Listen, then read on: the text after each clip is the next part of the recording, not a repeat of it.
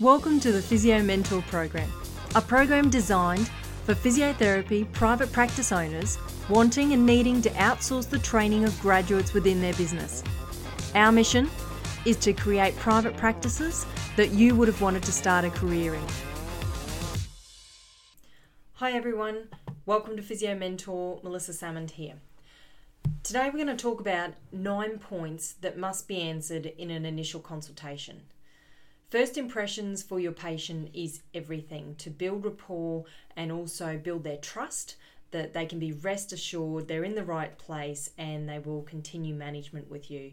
If that first opportunity and first encounter with you is not what they're looking for, then they will go shopping elsewhere and find someone who meets their criteria. And these days, I think in healthcare, people are more aware of their health, they're more aware of what they should be getting, and they've done a lot of research on the internet before they even get to us, so their expectations are a lot higher. So if we're not meeting expectations, then essentially we're losing business, we're losing customers, and losing our patients. So let's talk about the top 9 points, and these things must be answered in the initial consultation. So the first one here is, can you help me and my problem? It's really important that when someone presents to the practice, you're helping them as a person and also their biggest problem. As physios, we may see problems elsewhere that present, and unless it's the primary problem that they're presenting with or has some influence on it, then really, we need to focus first and foremost on the patient's problem that they want help with first. There's nothing worse than going to a health professional and just feeling like a number in a production line and a physio that keeps looking at their watch during a consult, or worse still, not even looking at the patient because they have a computer screen or an iPad in front of them that they're doing notes on. So it's really important in that can you help me, that you make a connection with that patient and are really listening to what they have to tell you. So acknowledging a patient's problem with genuine care and having a real interest in their condition is all part of treatment. That's the treatment process starting right there. Someone telling you their problem and you listening, getting it off their chest. And this will determine if the patient remains in your care or if they move on to another professional. So you need to acknowledge them. Number 2, tell me what is wrong with me. It's the age-old question, and for majority of new graduates, this is a question that really scares the pants off you because you're reluctant to commit to a diagnosis for a fear of being wrong.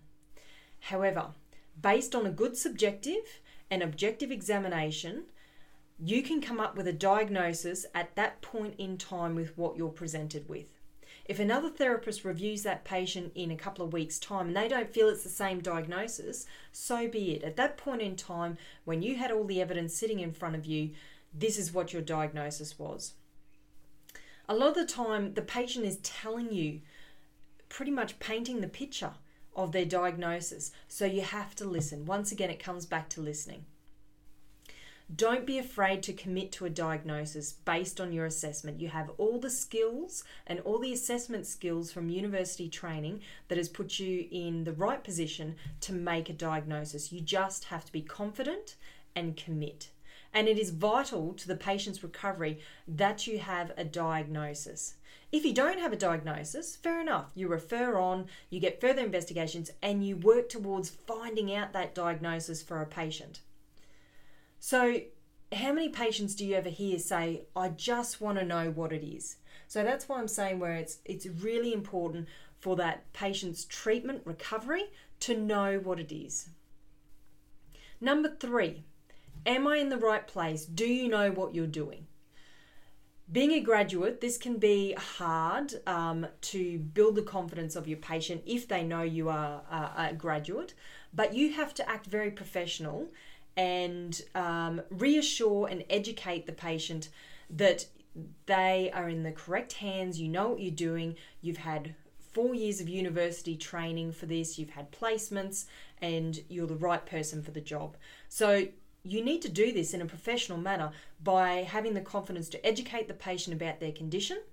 It's vital to get them on board and get them to be compliant with what you want them to do.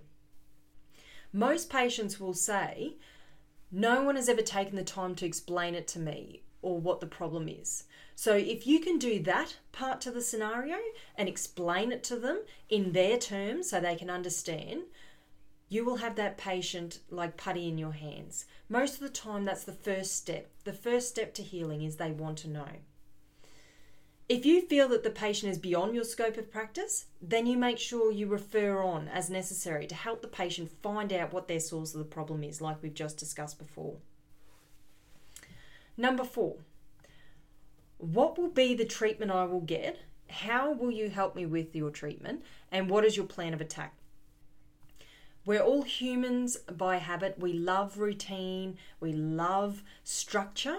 So giving someone a plan of how you're going to achieve what they want is vital to their recovery. So what you should be doing is give a review or a summary of how you plan to tackle the rehabilitation. And that can be something briefly on paper before they leave after the initial consultation. So, Mrs. Jones, I need to see you 2 to 3 times a week for the next 2 weeks. We'll reassess you, but it looks like then we will see you this many times and then we'll go from there if all's going to plan. If it's not, we'll reevaluate. Having a structure and a plan of attack is reassuring for a patient that they're in the right place for treatment and you know what you're doing. And you're not just going to string them along all the time. They want to know there's an end in sight for their treatment.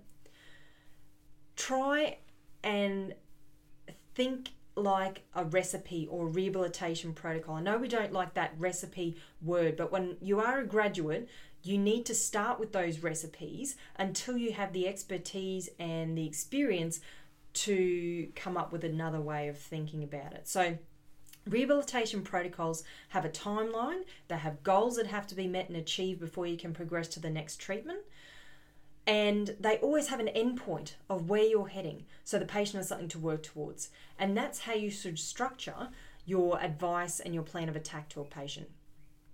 Number 5, what else do I need to do to get myself better?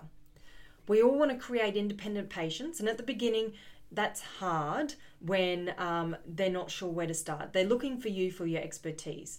So we ideally would like them to do some work at home themselves, and if they're motivated enough, then that's excellent, and it will only improve their care and their healing process. So explain to the patient what you should expect from your treatments and their role that they play in the rehab process for the expected outcomes in the shortest amount of time. So if you're saying to the patient, if you do this, then obviously we get ahead a lot quicker and I can progress treatment further. So patients really like to go home with something to do to take their own health into their own hands if they know it's going to benefit them and make things go a lot quicker. So create a good partnership with your patient early on about what's expected of you and what's expected of them. Number 6, how long is it going to take? How long do I have to see you for? In this case, be realistic. Don't give false hope or expectations, and don't put the pressure on yourself. Don't have a tendinopathy that you're saying to someone, I can fix this in 3 to 4 weeks, when it's been chronic for a long time. We know that that's not going to happen. You've just given false hope to the patient. You've put pressure on yourself that's not necessary. Stick to what you know, and if always, err on the side of more time than less time, because you will always look like a better therapist if you can get them better sooner. Always give the worst case scenario, because if you improve them in a shorter time frame, then you'll always look like a great therapist. But for the reverse scenario, a patient will lose trust in your abilities if you've predicted a false timeline for recovery. Number 7, how often do I need to come and see you? Another question that graduates run away from. You need to offer the best possible treatment option from the beginning.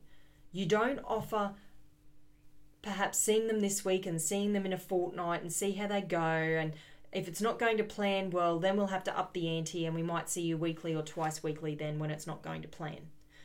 You don't do that scenario. You give them the best possible scenario first so they don't end up in trouble. So you see them the most amount of times first, because otherwise as a patient I'd be saying, well, why didn't you do that in the first place? So the more you can get your hands on someone, the more you can monitor their exercise technique, the quicker the change will be.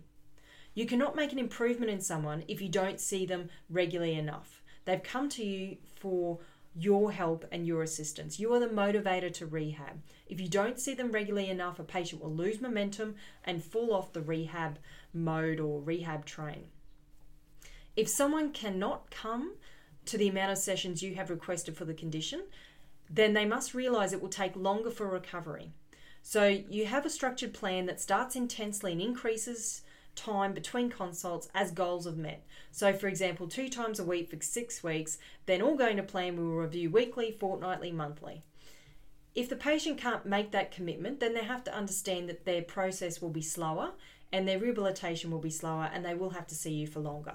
That's just the nature of the game. You can't make it go any quicker if you're not able to see them.